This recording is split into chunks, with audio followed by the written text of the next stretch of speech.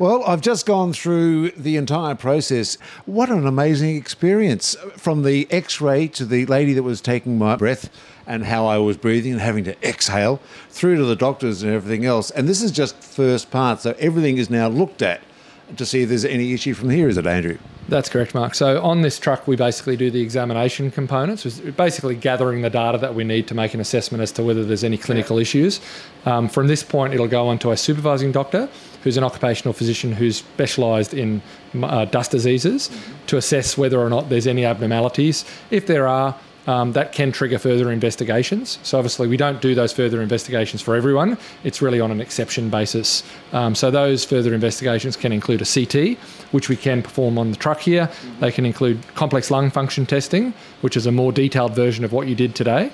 And you may speak to a respiratory physician. So that's only for instances where we've identified something and it needs to be further explored as to whether there's an association between an abnormality back to a potential occupational hazard in the past, and then to assess whether or not certain treatments or further interventions are required. So all of that is really downstream if there is any investigations that are warranted.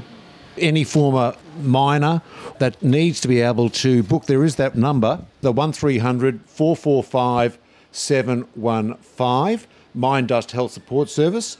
In Google, Mark, you can look up Miners Health Matters. That's probably the easiest place to go. It just gives eligible people a look at what the health assessment entails, and it also lists that 1300 number.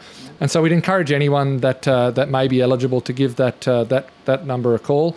They'll get assessed as to their eligibility, and then once they've been approved, we'll get their information and we can book them in for an appointment next time we're in a town near them. There's no costs involved, so it's not done under Medicare. There's no out-of-pocket costs for the patients themselves. Once they've been approved, we'll be able to book them in for an appointment and take care of the rest.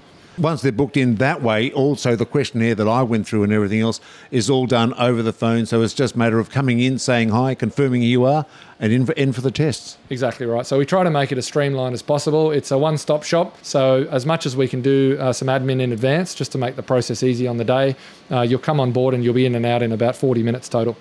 It's pretty amazing. Andrew, look, thank you so much for your time. Thank you also for the opportunity for me to go through the process, and all the best on your travels. Thank you very much, Mark. Thanks for coming in today.